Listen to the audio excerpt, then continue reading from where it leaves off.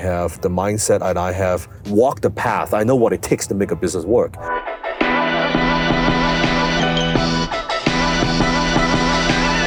Hi, this is Dan Lockett. Welcome. Dan has been educating and inspiring individuals, entrepreneurs, and leaders for decades. He's helped millions of people to move past the mental barriers that were holding them back from stepping into their power to become a better version of themselves and live a kick-ass life. I know this firsthand as I'm Jenny, Dan's wife. And here's your host, Dan Locke. Most people who want to become their own boss and start a business are intimidated by the unknown time it takes to make your business stable.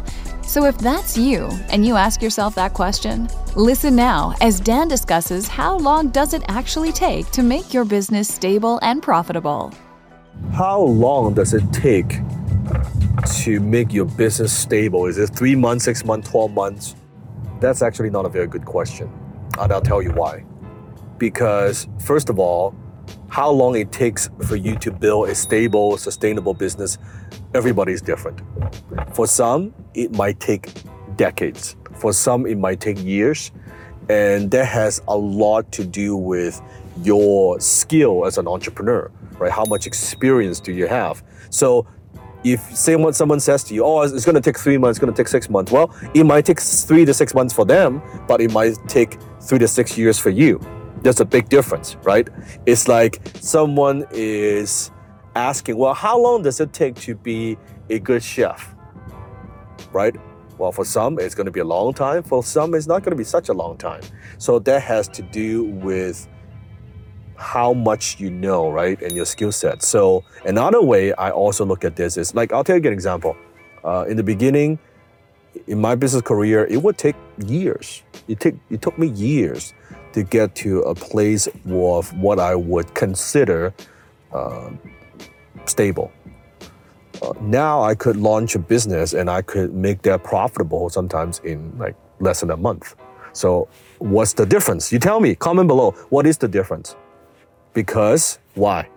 Because now I have grown, right? I've grown as a person, as an entrepreneur, that I have certain skills. I have the mindset, and I have walked the path. I know what it takes to make a business work. I know how to launch a successful business. I have the steps, and I've done it many, many times already, right? So because of that.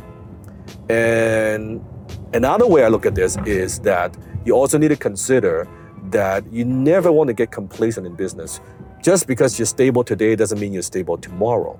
Just because you're successful today doesn't mean you're successful tomorrow. See, the name of the game is not to get rich, it's to stay rich. Does that make sense? A lot of people, they become successful, they get rich, but they don't stay rich. Very few do. So yes, celebrate, give yourself a pat on the back, but at the same time, don't sit on your ass and say, hey, you know what, I'm successful enough. And then you get complacent. That's when your enemies, that's when your competitions, that's when they come in and they take your castle, right? You always want to have a dose of healthy paranoia, I believe, that things are good, things are doing well, but what if things change? What if what I'm doing right now doesn't work anymore?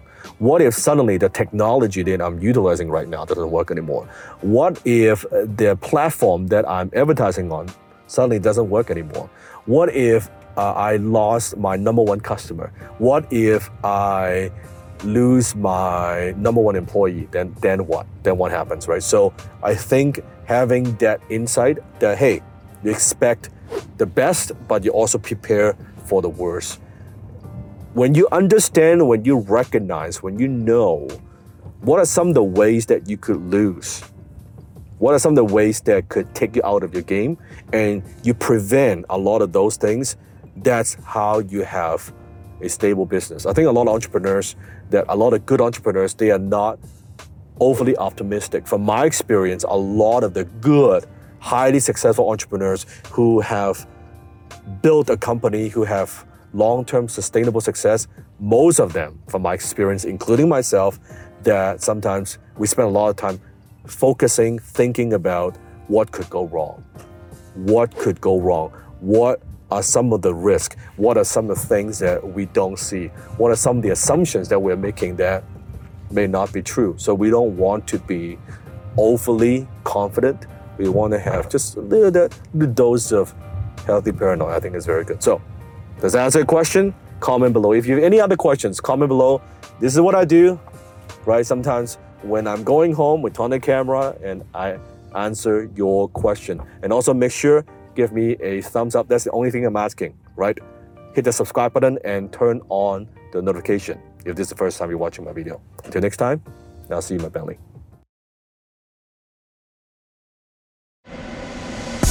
That's it for today's episode of The Dan Lok Show. Head over to thedanlokshow.com and be sure to subscribe to the show on iTunes. You are guaranteed to expand your thinking, your network, and your network. So be sure to subscribe to the show today. Dan also has a gift for you.